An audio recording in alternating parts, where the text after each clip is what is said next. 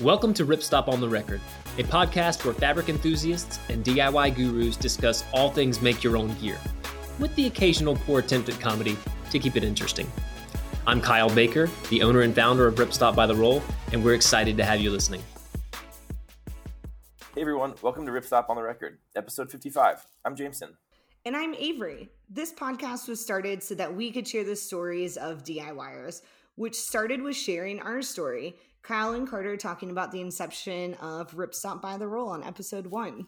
In this episode, we're going to break away from the DIY stories or the gear making DIYers and focus on people that have helped build, maintain, and support our local long trail, the MST.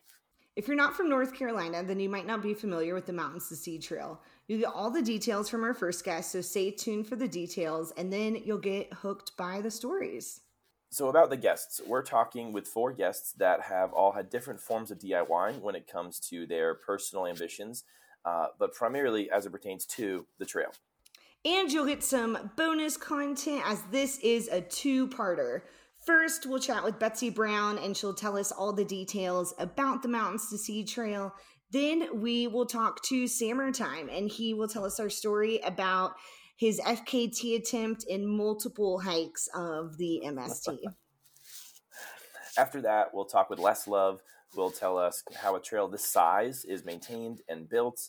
And then finally, we'll talk with Jason Smith, yes, that Jason Smith, about why the trail pertains to the company and his own personal experience with the trail.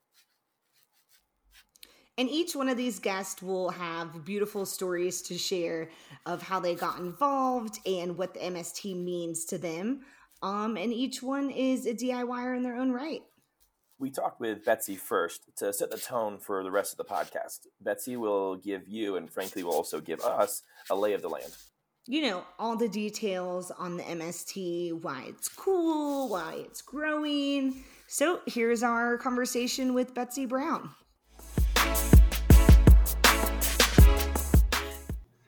Hey, Betsy. Thanks so much for joining us today.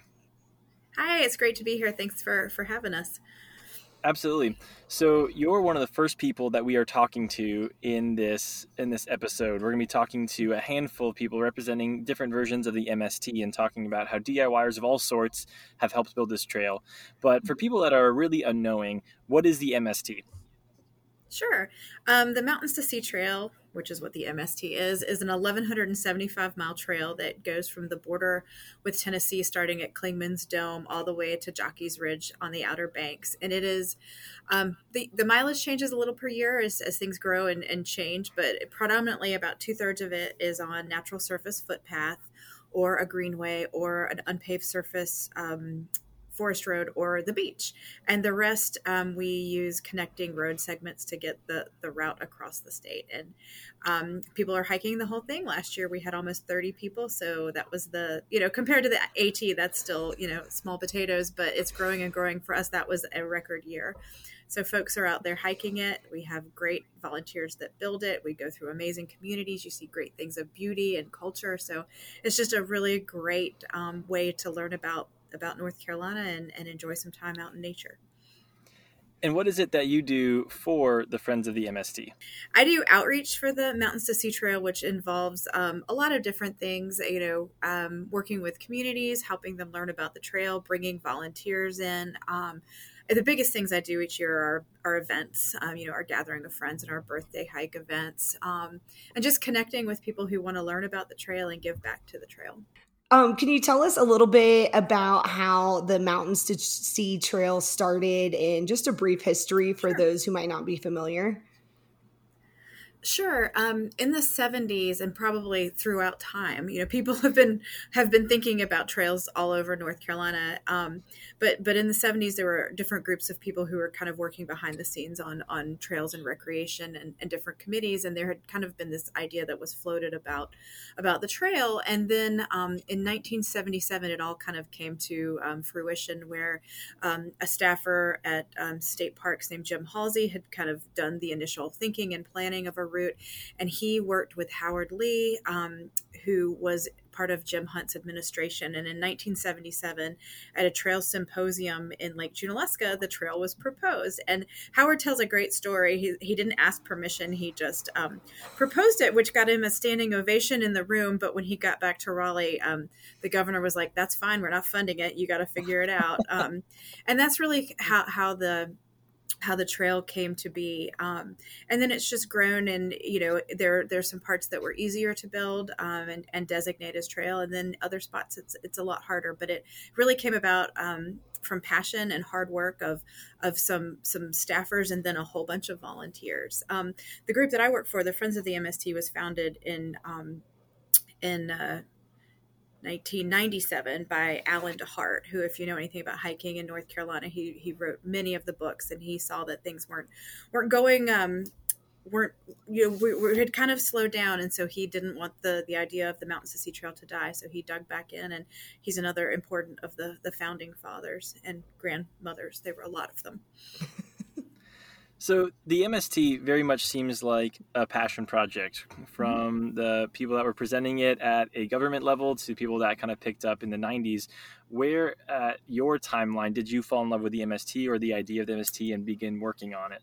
Oh, goodness. Well, I never thought I would end up working for a trail. So I had worked in the music industry. I worked in the snow sports industry, and I had a few kids, and I was reading an article, and I saw the Mountains to Sea Trail, and I was like, this is cool. And the office is in Raleigh, and it would be great to have a few hours out of this house. So let's do that. And I started volunteering. And then that's when our previous executive director realized that I had some skills that would come in handy. So I came in doing work. But again, like, I just fell in love with the concept. I really, this wasn't what I planned in life, but it has been absolutely a pleasure to learn about how trails are built, and to learn so much about the great communities in North Carolina and partners. And they come from everywhere. You just really care about something that's bigger than yourself. You can go out and walk just, selfishly to walk away your day, but then you can go give some time, and you're helping build that opportunity for somebody else. So yeah, I've been around about 10 years, and I hope this to be a place I stay for a long time, because the learning and the connections and the legacy of it is just so amazing. That's really great to hear from you, and thank you for sharing. With the MST being over 1,100 miles long, what does the trail building process look like? Are there volunteers, which you kind of just alluded to? But yeah, if you want to expand a little bit more on that, that would be great. Sure. So one of the big things we do is, we build and maintain the Mountains to Sea Trail. So there's a difference between building new trail and maintaining new trail, but we rely on just amazing volunteers. This trail wouldn't exist without volunteers doing a handful of key jobs, but then a lot of people doing a lot of work. So if we were going to build new trail, which is what we're doing in a lot of places in the eastern part of the state, some in the Piedmont, you go out and you look at the land, and oftentimes you have to figure out how to get access to that land. That's the hardest part in places where there's a development or, already established things. So, back in the early days, we looked at where there was public land. And so we're trying to get all the access to public land that we can. And that's kind of a joint project between state parks, local folks, and us, really trying to figure out how to create a route that is viable. And then once there's access to the land, we're trying to build trail that's sustainable and is a fun trail, and is going to stand up to time and water and use. We divide our volunteer crews into what's called task forces. So there are task forces across the state. They all are led by just these truly dedicated and knowledgeable local leaders who, know the land managers. They know, who they're dealing with and what the rules are on that land. And they're looking out for opportunities when they come about, or when there's a problem, a bridge gets washed out, or this or that, or if we're building new trail, really routing that and knowing the best practices for creating a smart trail. And once the trail is built, then those same task forces will maintain them. It's, again, like I said, a tree falls down, a bridge washes out, there's overuse and we need to reroute, there needs to be water diversion. So we really defer to their expertise on a local level, because we we can't watch 1,175 miles on our own. And, oftentimes it takes a task force of 50 or 60 people, along Falls Lake. They're huge task forces, and in other places they're a little smaller. But again, they are the eyes and ears. We help facilitate anything and everything that they need. Wow, I hate to put you on the spot here. And if you don't know the answer, that's fine. But how many volunteers would you say you currently have building the trail and maintaining the trail? Yeah, so we keep track of our hours yearly. So last year, it's between 1,000 and 2,000, because sometimes you get a document that'll say 37 people did this, and you don't know their names, or you can't read them. But last year we put in over 38,000 hours of volunteer work amongst that 1,000 plus people. We have people that give over 1,000 hours individually. We have folks, we honor, if you give 75 hours, you get a hat or a t-shirt from the Friends of the MST, and state parks will give an additional honor to those. And then the people who do over 250 hours. And that's still, more people than you would think. It's amazing, people who love this and get out there. In some places it's it's part of their social network. They're hanging out with their trail crews. They're keeping busy out there, and it's just a real great way for people to work together. I was just going to quickly ask, if someone wanted to get involved in being in one of those task forces, how would you recommend them signing up for that? Sure. We have on our website, there's a page that will show who those task force leaders are. They can also email us and say, I live in Marion and I want to do work. And I'll say, well, I'll connect you with Doug Veazey in the Central Blue Ridge Task Force. So there is a web page there that lists who they are. You can look and see where you are. And we're also, happy to make those connections. The other thing that we working on and we're trying to build is, we know that not everybody wants to work on a trail. Either that's not their desire, or they have limitations, or they'd rather just do something else. So we're trying to create more robust opportunities for people who might want to be involved in representing the MST at events, or helping us as we're trying to get new land for trail, with land acquiring, or just other things, because we know there are people out there that like to do other things. That was sort of one of the questions that we were thinking about asking you is the question was sort of, how do we keep a trail exciting for people and enticing? But you kind of answered that, so I'm going to elaborate on the question a little bit more. What does recruitment look like for, I would imagine, like you said, there's thousands of volunteers, a ton of miles. How do you recruit people to come and enjoy a trail? I'm sure COVID helped getting people outdoors, but what does it look like to really rally around to maintain over 1,100 miles? Yeah. Well, there's kind of two parts of an answer to that. One is, as an organization, we have really been focused on building and maintaining trails and helping people hike them, but not saying, hey, here's how you do that. We've written trail guides, we keep the maps, we want you to be safe when you're out there. But as an organization, we have been a 2-person staff, then a 3-person, then 4-person. So we weren't actively saying, hey, come and hike. And now that we're growing a little bit, we're realizing that that's something we should do, because how are you going to become a volunteer if you don't know about the trail? And if you don't love it, you're not going to give your time to it. So getting people aware of the trail has become a bigger focus as we've grown a little bit in size. One of the things that we recognized a few years back was that very few people are going to hike the whole thing. And so when you have trail guides that are showing, here's mile 773 and that's where you live, you don't really know how to get on and do a day hike. So we wrote, our staff member, Jim Grody, wrote with UNC Press on my desk somewhere, great day hikes of the MST. So it was 40 day hikes. So it became, some of them were half mile and paved, and some of them were 8 miles through Linville Gorge. So it really was a variety of hikes, so you could experience what the whole trail really is all about. And that's a way that we recognized that we needed to help people take it in chunks. We do things also like we celebrate our birthday every year in September. So we try and do a 45-mile challenge, and we'll do different things where we try and get people out there. One of the other things that we're working on is it's kind of telling stories from the trail and kind of what happened there and when. And one of the things also as an organization, we recognize that there are people who aren't on our trail, and how do we get to folks who are underrepresented? So really making a focus to reach out to groups of people of color who are already hiking or doing outdoor things and making sure they know about the trail. And this is North Carolina's state trail, and everybody needs to know about it and get on it. So just making that shift a little bit in our thinking as an organization is how we're, for us it's still new, but we're trying to keep it exciting. We do have another book coming out next year by a fellow named Jerry Barker, who it's basically talking about what you can see along the trail. It's not just a turn here, but it's here's some history from the trail. And for me, I'm really excited about having that book as a companion to walking the trail, because you're going to learn, the good, the bad, the ugly, the awesome, the beautiful that goes right alongside the trail. And it's a really neat way to learn your North Carolina history as well. I think it's really cool how the MST has such a diversity of trail offerings. You mentioned them earlier, but last weekend I was doing a century on my bike, just doing a lot of cycling recently, and I went down the Neuse River Trail. And I came in on Monday, and I was talking with Jason, who's an avid MST lover and someone that we'll hear later on in the podcast. But he told me, he's like, "Oh, you did 40 miles of the MST this weekend."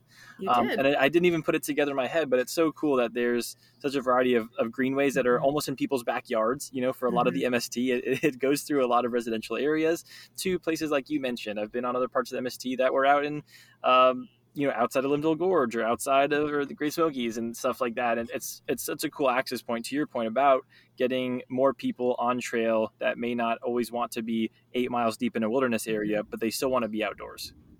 Absolutely. And I think, this is never going to be like an AT where you're just in a tunnel of green and as remote as possible, because, we're a different trail. I think we really are a history and cultural trail. And I think there are options for people who want to get lost and not see anybody for, a couple of days, or they feel comfortable with, being able to see somebody else and, nearby. So there are comfort levels. There's trail for basically, most abilities. If you want to complete the trail, you're allowed to ride your bike on the road portion so that you don't have to walk that. You can paddle the Neuse or a bit of the Yadkin. It really is an adventurous trail. We had somebody who wanted to kite sail across where the ferry crossings are.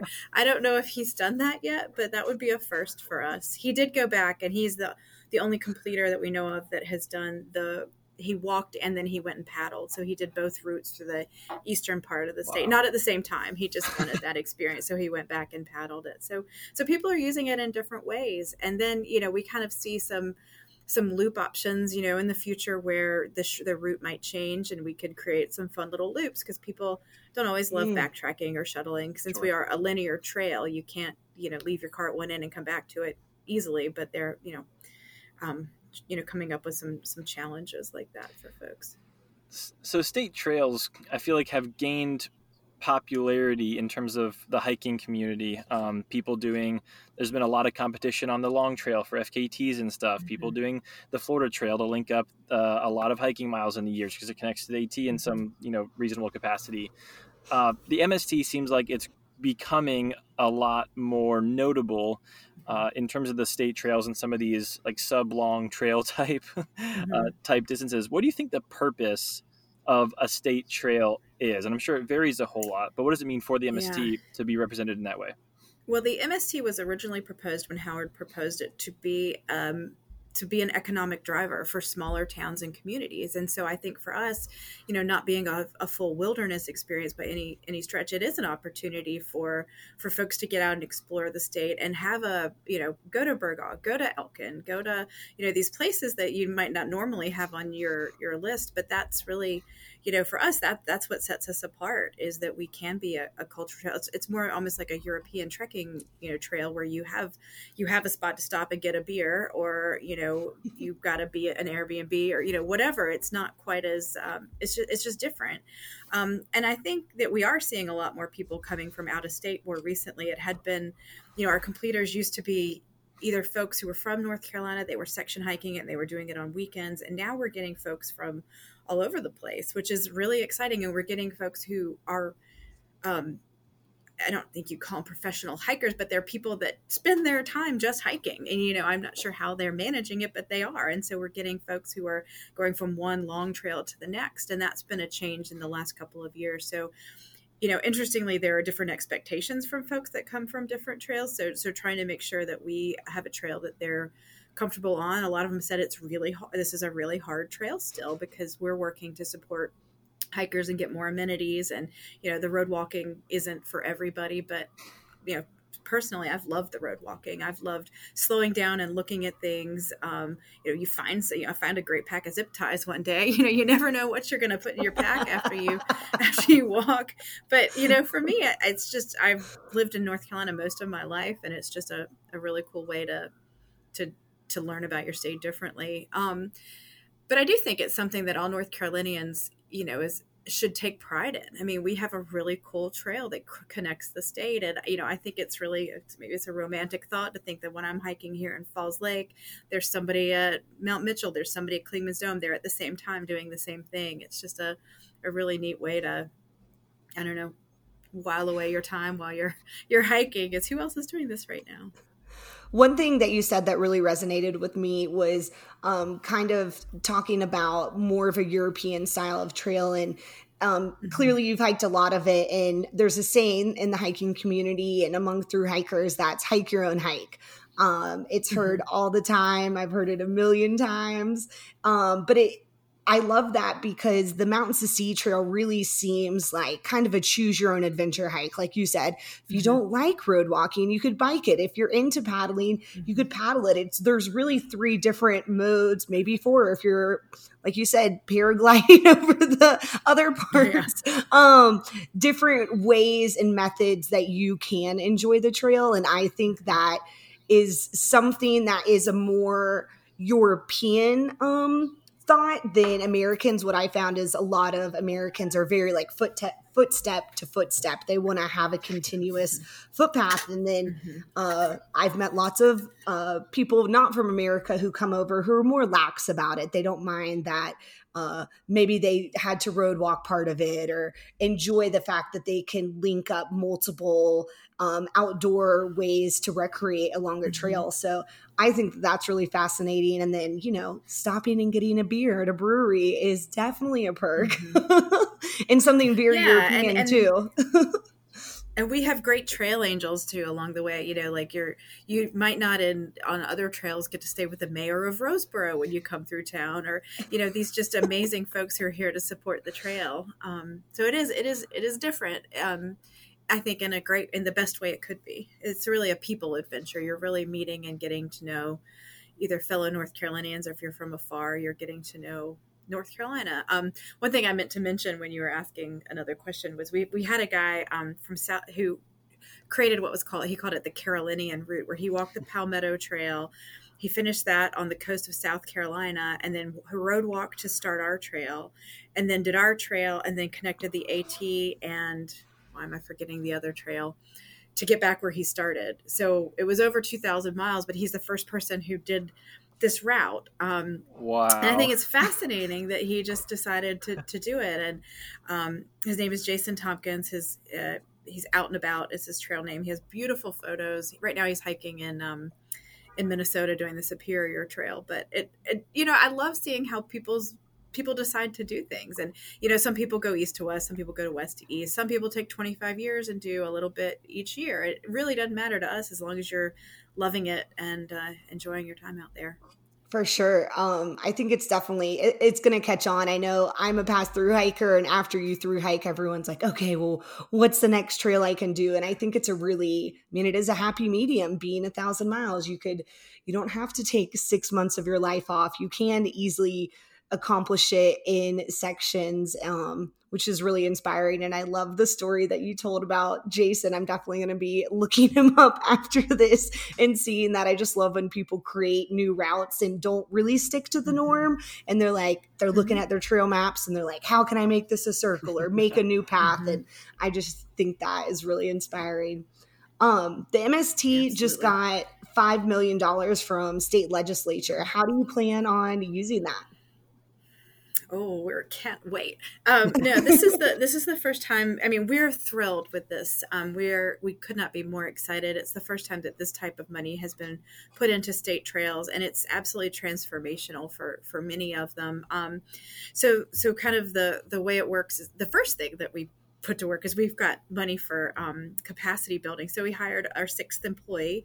Sherry Seagrove started last week, and we are just beyond excited to have somebody who can help with our outreach. So that's like really the first thing is getting more people aware of the trail and connecting them and bringing them in. But one of the things that we basically started the process, almost a year ago by pulling together our priority areas. So we have a document that we work from that's got 32 priority areas across the state. And that could be where we need to buy land. It could be where we need to plan. It could be where we're ready to build. And so we have them all ranked, and we, staff, we're kind of working behind the scenes to see which and what we can do first. And so we can't take them all on, but we're, have like 3 or 4 that are really bubbling away. And then we signed our first contract with the state parks, and we're about to build a bridge that's like 2 to 3 years overdue. And we're just so excited about getting this bridge in.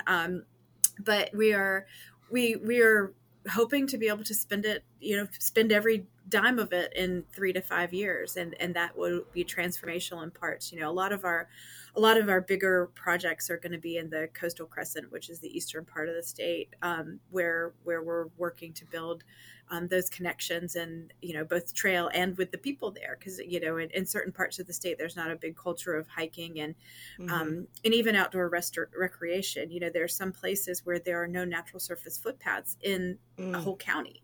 And what we build will be the first trail. And to give that opportunity to those residents to have a place to get out and walk is really, really exciting. And we take that as, a legacy building opportunity for these communities and the opportunities that can come to these towns. It's just, it's really exciting.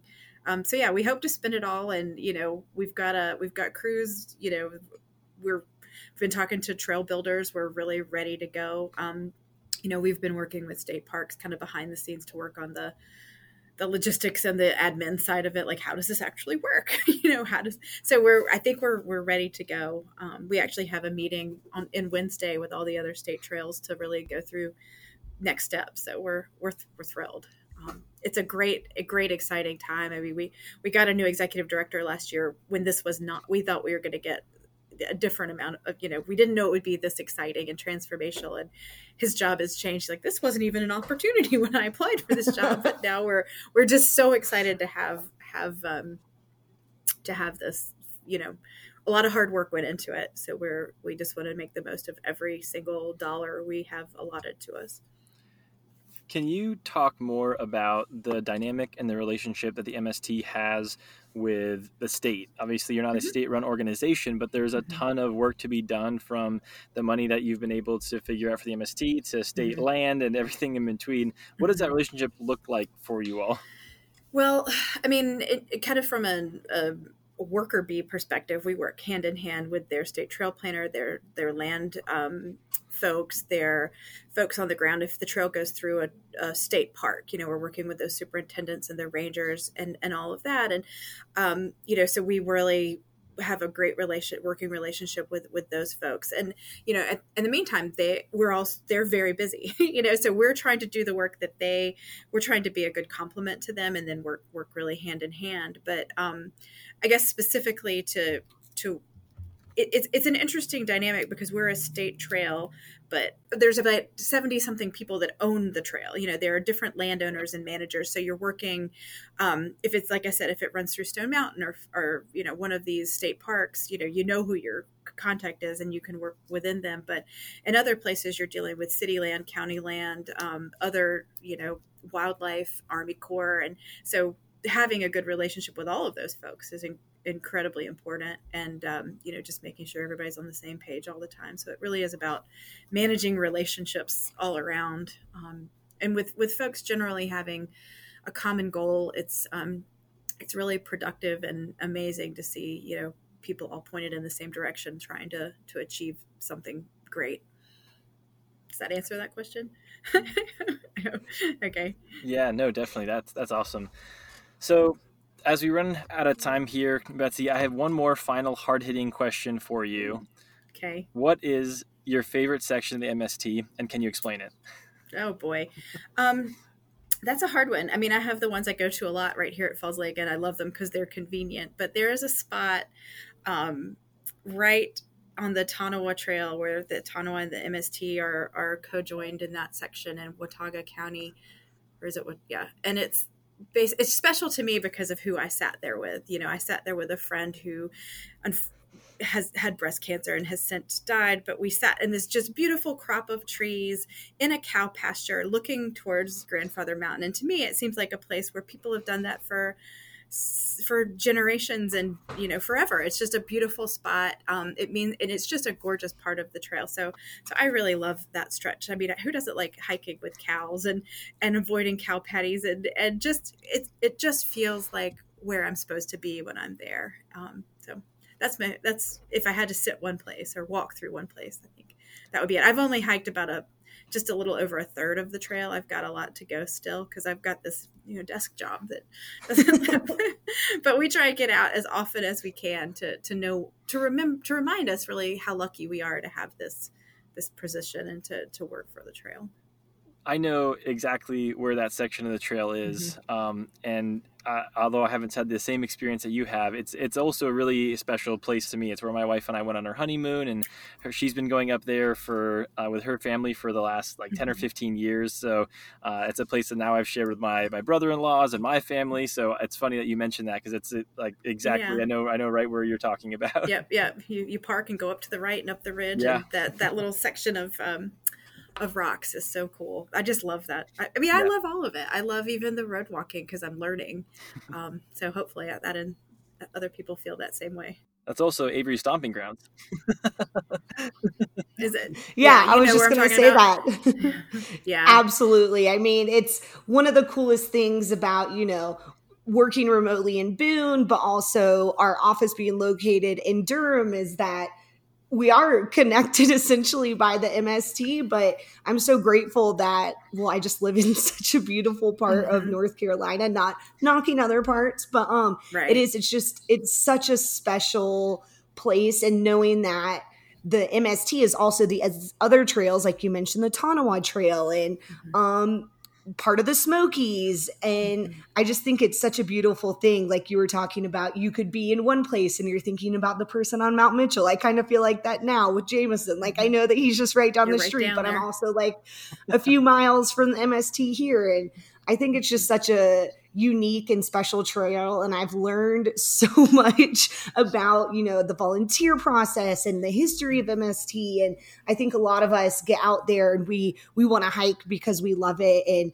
I often think about every time I take a step on like a rock stair, I'm like, thank you, whoever built this. Cause I know how hard it is, but not many times have I thought about all the other stuff, working with state parks, working with the rangers, building out these sections, replacing the bridges.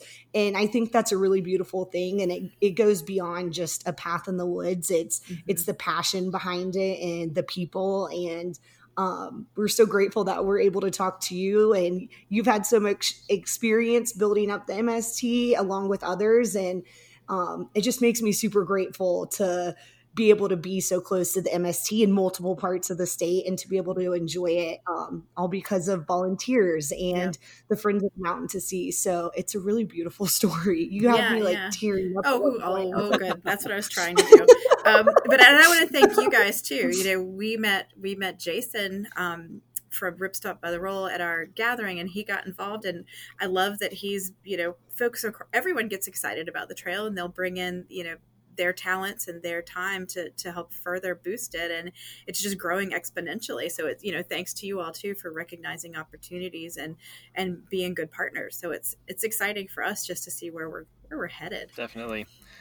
This has been really fun. Betsy, thank you for sharing some time with us. We're going to continue this conversation with some more people and representatives of the MST in different varieties and capacities. But thanks for kind of starting us off on the right foot, Betsy. Sure, absolutely. Thank you.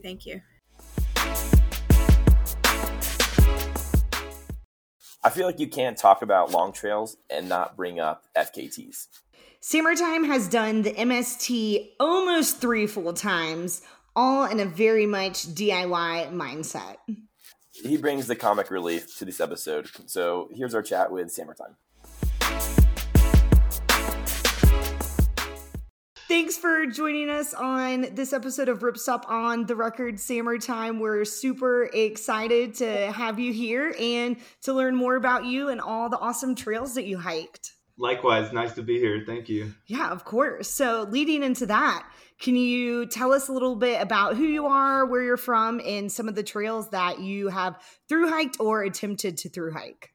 So I'm from North Carolina, born and raised, and my introduction to outdoors was through Cub Scouts and Boy Scouts. I was lucky enough to be a part of a good troop here in Greensboro, and a bunch of kind of people I came up with in school were members of that troop as well. So just had a lot of good support and good community of people my age that were into those similar interests.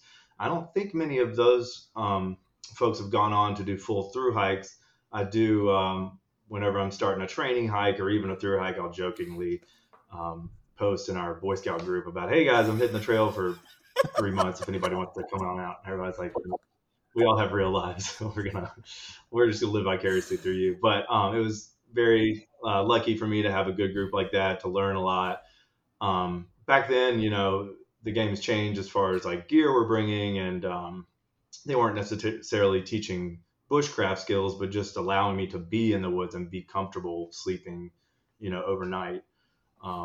So that was a great foundation. And then my life kind of took a different direction where I wasn't as exposed to the outdoors as much through what I was doing. I was a theater major in school and then became a hairdresser after that. And then got a soft therapy license. So I was indoors a lot. And the hair thing ended. I decided I just kind of was not being fulfilled in kind of this vanity driven kind of industry.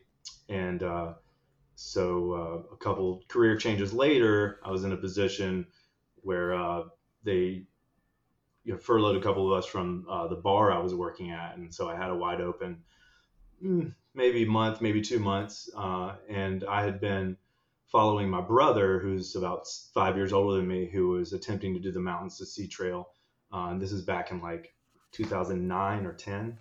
So I was following him then, and that's before there was any guide written about it. So he was kind of piecing together his own maps and his own research, and following Alan DeHart, who was one of the guy who created the first route for the MST, I think I have that name right, kind of his notes on his experience.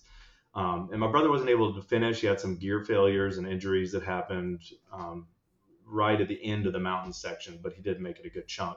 So I kind of picked up where he left off and was inspired by him, as such is the case. Big brother, little brother, throughout my life quite a bit. But by the time I attempted it in 2012, which was my very first thru hike, the Scott Ward trail named Taba trail guide had come out, and this was handwritten by him. I mean, he had an Excel spreadsheet, but he pretty much took a pedometer with him and counted the miles between each place and knocked on every church door and every house that was on the trail and explained, hey, there's a trail here. Would you be willing to let people sleep on your property? And kind of he was the first one to set up a lot of the relationships with the people living close by the trail. So it was kind of a lot easier for me to attempt when I began because there was a trail guide. And funny thing with my very, very first, I had done some thru hikes with Boy Scouts out in Philmont, New Mexico, where we were on trail for 2 weeks at a time and covered more than 100 miles. So I would consider that probably my first thru. But my first solo thru hike was the Mountains to Sea Trail. And I kind of wanted to find myself, like I said, I was between jobs or whatever.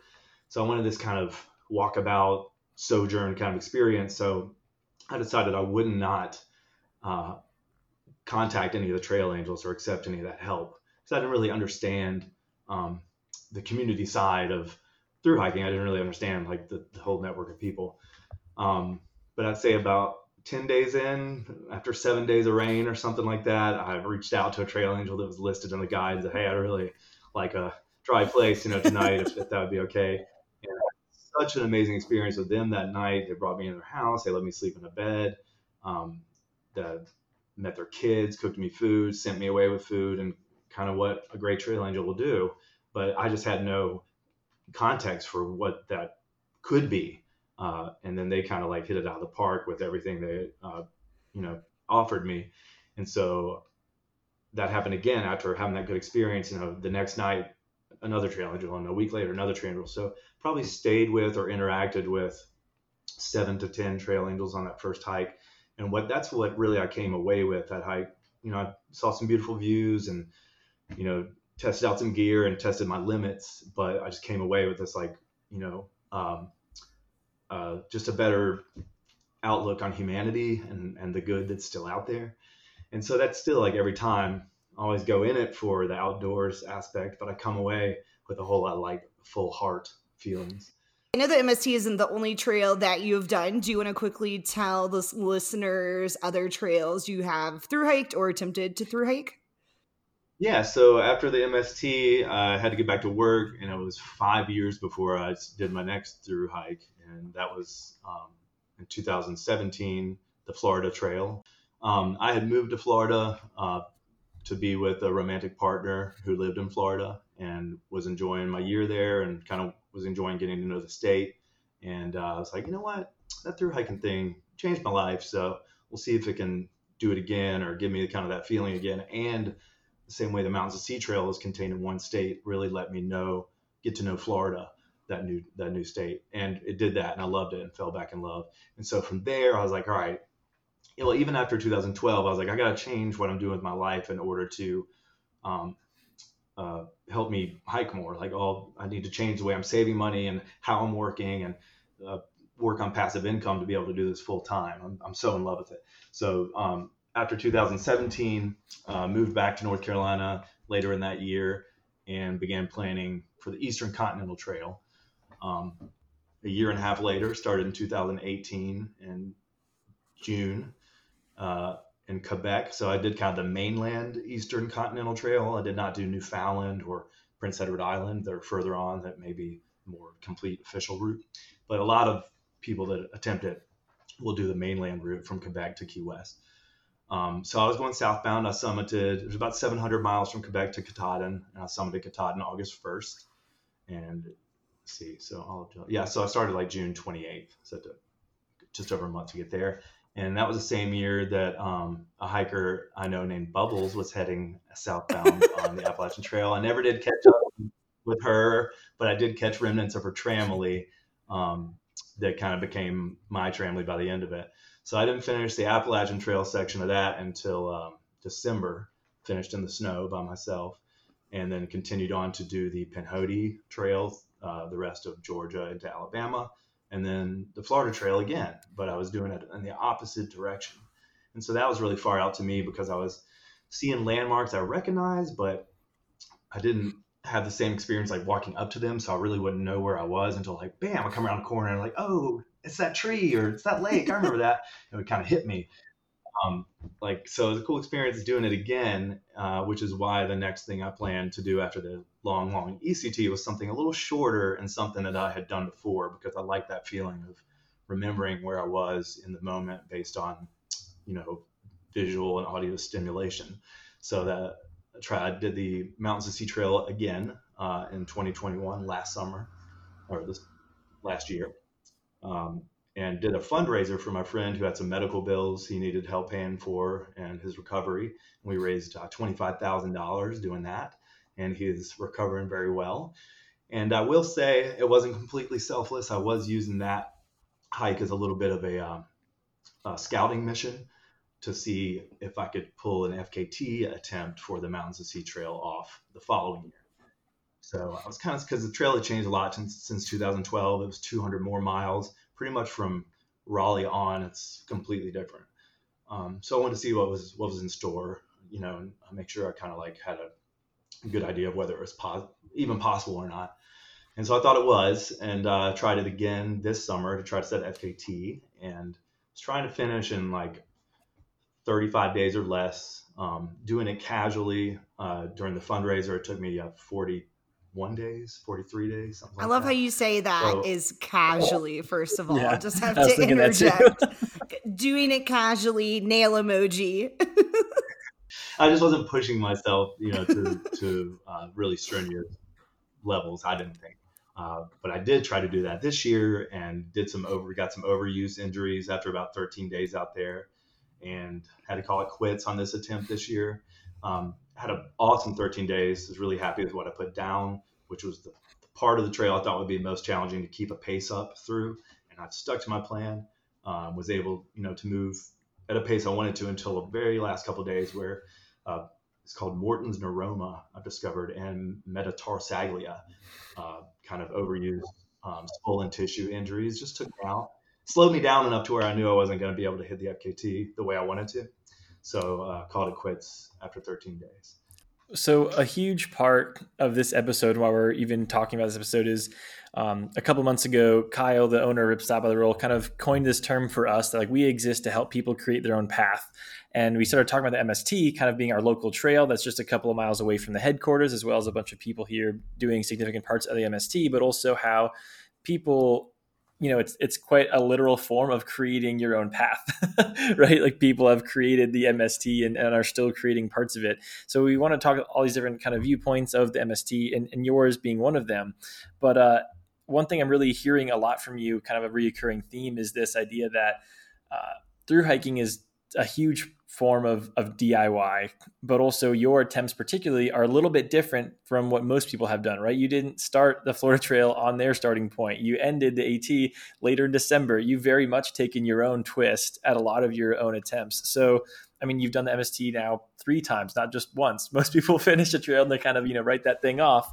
What is it about your approach to things, or your approach to FKTs or through hiking, that brings a lot of joy out of it for you? Kind of what's that DIY aspect that is so fulfilling for your side?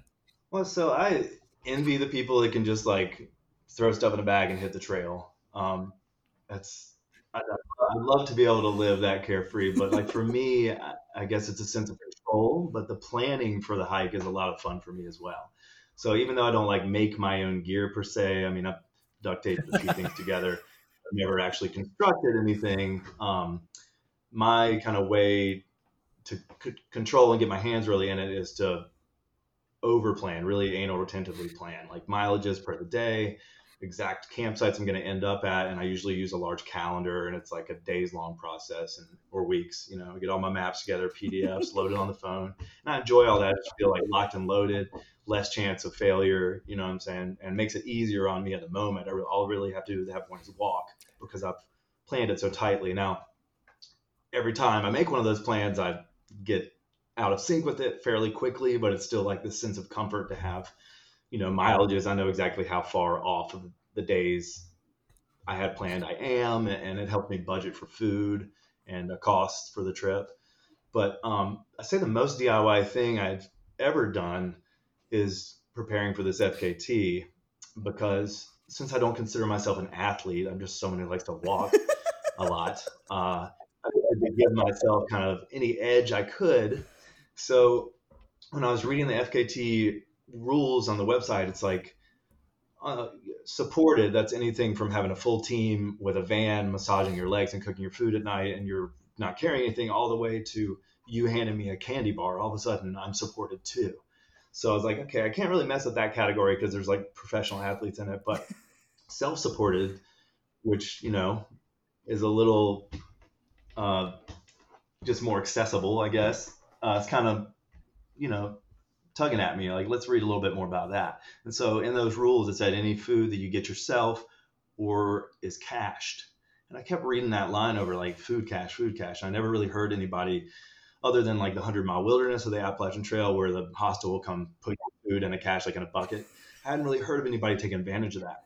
So I was well, if I cache the food every day, I'll never have to carry more than 1 day's worth of food. So I'll be able to light pack, possibly jog, and I won't waste the time getting off trail, hitching, or walking to the store, walking around the Dollar Tree, or to the post office and all that stuff. So I figured out how many days I wanted to do. I think I made 32 bags, even though 35 days was my goal. I knew I could buy some supplemental stuff down on the coast.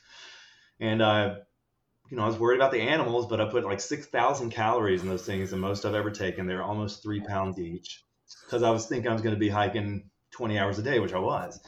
It was all junk, just honey buns and candy and bars, nothing to cook. Into a vacuum sealed bag with, I oxygen absorbers, and then those went into another vacuum sealed bag with oxygen absorbers. And then all that went in a turkey bag, which is like a cellophane kind of NioFlume product that you use for like cooking turkeys, but they're pretty smell proof and pretty, it almost looks like the window treatment stuff, the Polycro that we sleep on, a lot of us. It's like here. So I tied a knot in that, and then I buried all the food in holes in the ground, sometimes directly in the middle of the trail. So usually like right to the side, so it wouldn't like mess with anybody. But I'd also try to find a string to the bag, and then I'd put the string up through the ground like a candle wick, and leave like a little like inch of it on the ground. It's a little green string, so it kind of blended in. And that would be like my way to follow the bag. I couldn't fish it out because the ground was too heavy, but I know it was there, and I could like dig around it and kind of yank it up. And I would also look for a huge rock that I could only lift with a fulcrum or a tool, like a stick. And that way I knew like a bear wouldn't be able to move it, because I was worried the bear would be stronger than me, but would need a tool to figure it out. Some mechanical advantage. It would have been done. You know? So I think my only thing is I dug the holes a little too deep, like knowing what I know now, because it was taking me like 20 minutes to dig some of them up. Because thankfully at the very last moment, I decided to bring a little trowel, like a lightweight trowel, which I've never brought. I always like cattle with my hands or my shoes.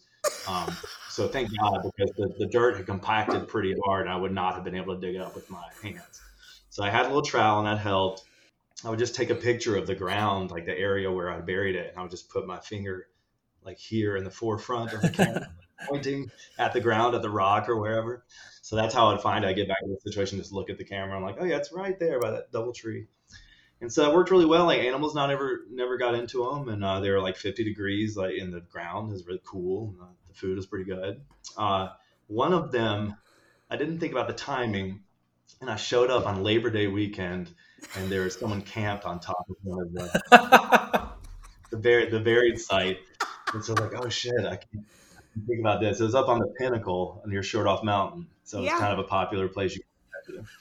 And I came out there, and I was like, oh crap, there's a couple. And I kind of like waved. I was like, hey, kind of weird request. It's going to sound weird, but I buried some food under like where you're camped. And I'd like to come in your campsite and dig a hole and like, retrieve the food. And then like I tried to explain, like I'm doing an FKT attempt and I'm trying to save time, like everything I just told you. But if you're not like a hiker or a through hiker or aware of what an FKT is, it doesn't really make sense. So they just kind of looked at me funny, and the man never said a word after he said hello. And the woman was like, yeah, you can come on in. She was kind of the communicator, but like it was super awkward, and I felt like I was invading their place. And the rock I had put on top of the hole was gone. Someone had moved the rock, and it might have been them. I don't know. Because I was like, oh man, someone moved the rock I had placed here. Like trying to see if they were like, yeah. I saw the rock like 20 feet away in like a divot where I think people have been like tripping at night or something, like in a hole. So they were trying to fill up the hole or something. But so I like brushed around, and this couple, just conversing with themselves. I'm like 10 feet away, like looking on the ground, and I couldn't find it. And it just kept getting more and more awkward. I'm like, so sorry again. So sorry. Not my plan. And I couldn't find that little string. So finally, and they were like cooking food. So finally I was like, so I'm just going to call it, and I guess I'm going to head out of here and not eat for the next 40 miles. And they're like, okay, well, good luck. And I was like, yeah, that's good there. Just thought you might. No? Okay. So I had to keep moving. And so at that point, I realized how serious it was if my caching food situation did not work out, you know what I mean? Because I didn't have food for the next 40 miles. Luckily, the next cache was like deep in Harper's like Creek, Lost Cove area, so I couldn't drive all the way to where I wanted to make it 40 miles. So I had to bury that next one a little early. I think it was 25 miles that I did without. I had a couple of snacks still left because I was rationing, but I was definitely hungry at the end of that day. But that's the only one that didn't work. So I made it to Pilot Mountain on this hike, which means all the food bags from essentially Oak Ridge to the coast are still in the ground right now. It's a little food time capsule. They are, and people are like, "Oh, you should just leave them until next year when you try again." I was like, "Well, there's some stuff in there. Like, this is some DIY tips. I bought Walmart jerky, so I'd have to make my own, but the bags say consume within 3 days of opening. So I was like, all right, that's why I put the oxygen absorbers in the vacuum seal bag. So I was like, okay, I'll put like a straight pen and poke the tiniest hole in the jerky so that when I vacuum seal the bag, the jerky bag will also like shrink because it's full of like argon or whatever the hell they're like conserving their jerky with or preserving it with. So I was worried like that would spoil, and it did. Like as soon as I got to the first one, all the jerky tasted like soap. It was nasty. I lost the jerky from the get go, and the honey buns, they all expired the end of September. So those two things would probably mold and be gross in the bag. So I am gonna tail between my leg it. But do honey buns really ever expire? I feel like honey buns are like the McDonald's thing where they leave it out for 20 years and it looks exactly the same. I mean, they were pretty gross even the ones that were still good when I got them because they had compressed so much. The oils had all like come out of them. So it was just, I'll probably do some more DIY of my own food next time. Just like more natural, better kind of food than like just Walmart junk food. But I'm going to have to go knock on these church doors and fire departments out east and be like, hey, didn't make it. I drove here, but I'm going to get this food out of your yard, I guess. So not looking forward to that. But. It's so hysterically funny. I'm like have tears in my eyes listening to you talk about this because it's very DIY spirit, but it goes beyond just like, oh, I just cached some food in the woods in a bucket. Well, I wanted to be safe. My biggest worry was that it would attract like bears that would then like mess with other people. Right. I was not really worried if my food got taken, but I didn't want to like, and even so, like some purists and maybe trail naturalists would say what I did was maybe a little bit naughty, but no food, was ever discovered by animals. It is public land, I think, for the most part. So, I filled in all my holes. I put the rocks back. I tried to leave no trace as possible, but I had to give myself an edge. That was kind of the only way I knew I could shave like a day off my time. Yeah. So, no regrets. I would do it. No, I think it's ingenious, and you definitely weren't DIYing your own FKT, not to deter people from the MST with how extensively you plan. I know that you're a spreadsheet guy. You probably organize everything by weight, just meticulously. So with that being said, and for people who also just might not be familiar with the Mountains to Sea Trail, what is one thing that you could tell them to convince them to through hike the Mountains to Sea Trail over other long trails, taking out the fact that you don't have to cache your food like you did? Right, you do. Every 40 you don't miles. Have to. Let me tell you, that sucked. Like driving from 40 miles to 40 miles is not direct. It was taking like 2 hours to get to the next. No. It took me 5 days to do all that across the state. But anyway, you don't have to do that. It's impressive. The reason the MST is a good hike or a first through hike or just a good hike in general for anybody is because it's kind of the best of both worlds. It's accessible to beginners because there is so much support, either through trail angels or even in the mountains where it is more wild. You are coming near enough to gas stations and towns every couple of days that you can resupply pretty easy. And if you got in trouble or hurt, you are out in the wilderness, and in the mountain area, it would take someone a little bit of time to get to you because it's on a trail and you can't drive everywhere. But there's a lot of cell service, and there's a lot of towns and places close enough that emergency crews could get to you if the worst case happened. So the Mountains to Sea Trail is accessible because of that. There's just a lot of support for it, and the more kind of notoriety it's getting, and the more people that join the Mountains, Friends of the Mountains to Sea group, and the people that sign up to be trail angels and all that, it's just getting more and more. I mean, when I did it 10 years ago, the book was full of people, and now there's just pages and pages. So a lot of people want to help you. On the opposite end, it does kick your butt if you want it to. From Tennessee to Pilot Mountain, the part I just finished doing, it is there's a lot of elevation. It's rocky and rooty. There's some scrambles, there's ladders, there's cables. It's pretty much everything you experience on the Appalachian Trail concentrated into that area. like as I'm walking through, I was like, oh my God, this is Pennsylvania right here. And oh my gosh, this is Vermont. Just within a couple of days, it would change because there's so many different kind of temperate climates and kind of brushy deserty on Short Off Mountain, and then rainforest kind of feel up near Mount Mitchell and stuff. So it's just so many different landscapes, not to mention once you get east, you're going through farmlands and the beach. So I just feel like it kind of takes the best things from a lot of the other long trails that they may be famous for one or two of those things, but kind of compresses it all into this trail that's very accessible. And I mean, for me, it's in my backyard, so it's easy. It's easier for me to plan. It's cheaper for me to do because it's close by. The trail is more friendly to day hikers and section hikers. I'm not, no shade, but I think the last route before was a little more through hiker friendly.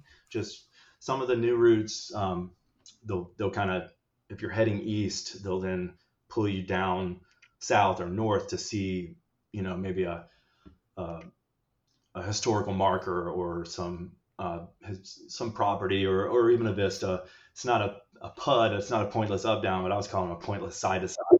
Where if you're a through hiker, you're just wanting to move forward and maybe not take the side quest to go look at a monument. So it's just that kind of thing that's not exactly built for the through hikers, but I understand why they did it, is to make you see the state, and then also because it can help those communities kind of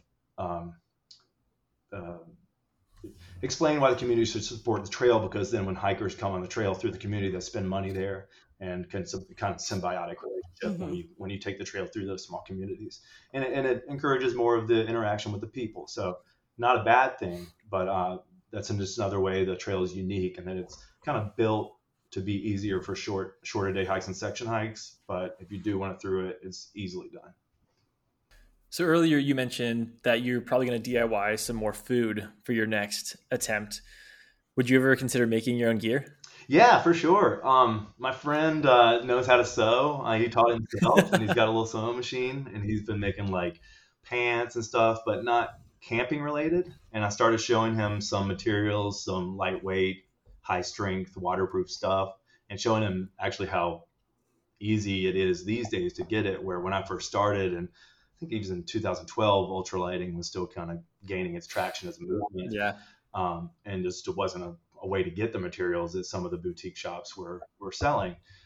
So I've kind of talked to him about, there's always a gap in the market. All the different manufacturers, there's a lot of them, but they're all very small, and they serve, unless you're a behemoth serving a big group, like everybody can kind of catch their niche market about aesthetic and what the things do. So I'm looking to have my friend help me learn the sewing, because I do have some ideas while I'm out there of like what a better backpack could be, or at least what works for me or anyone who's going to stay on their feet for 16 hours a day. So I've got some ideas, and I'd love to get them down on fabric. So for sure. I know some people who can help out if you need any fabric assistance or anything like that. Don't say. So I was up on Short Off this weekend, which for people who might not be familiar is in the Linville Gorge area of the Pisgah National Forest, situated just like north of Asheville, south of Boone. And it is hard to get a better view. I mean, Short Off is just extremely beautiful. You can see all the way up through the gorge, not to mention you get the sunrise and the sunset. So I know asking you this question is going to be very difficult, especially since you have attempted the MST 3 times and completed it twice. But what is your favorite section of the MST? Maybe when you first did it, has it changed? I'm sure you have a lot of special spots now that have created memories, but what are your favorite sections? I hate talking this up because I'm like sending people there, but I think it's good for people to be able to experience it as well. It shouldn't be just for us gallivanters and month-longers. So the campsite on top of Short Off Mountain is awesome. Like you said, you get almost 360-degree views. There was a wildfire up there years ago, and not all the brush has returned. Kind of a scar and sadness when you see some of those burnt like trees, but also make the lemonade out of it. You get these amazing views. there's also there's a lot of campsites up there, but one of them has a water, pipe up there on the top of the mountain. So you don't have to worry about bringing water all the way up from your car, from the river, which would be really up. It's exactly where I camped. Yeah, I thought your post was great. That's my favorite campsite on the trail. But if you go a little further heading east, you'll get to the Chimneys, which is between Short Off and Table Rock. And I had kind of a very spiritual experience there, and just felt, I'm not necessarily a spiritual person, but I just felt like a gravity and a weight that didn't weigh anything, which I think was just a connection of me to the ground below me. And I just felt that the centuries and history of explorers and people who've lived on that land for millennia before any of us came over, I could tell that they had also been at that spot and felt the same way. So that was profound to me. And at that point, I had not yet started hitting up the trail angels the first time around, I think. So that was kind of the first thing, like, oh, these are the kind of feelings I can get when I'm through hiking. You know what I mean? And then it became like the full of heart, meeting the people. But so top of the chimney, there's 3 chimneys as you're walking down that trail. It's the one closest to the parking lot you're able to climb up without rock climbing gear. And it's a spiritual magnet for me every time I go by it. So that's my favorite spot on the trail. Favorite campsite's the one on Short Off Mountain. But favorite section is 4, because there's such I think that's including the end of Mount Mitchell and the really hard mountain right before it, I think. So just very varying environment and climate through there. And then section 5 is where the trail starts to smooth out, and that's coming out of Boone. And you're still beside the parkway, but it's not a lot of scrambles or rocks anymore. It's just kind of like soft underfoot. Starts to get really chill. Still doing some mountains. Your heart rate's still up, but it's just like, it's a vibe from that point on out. So 4 and 5 for sure.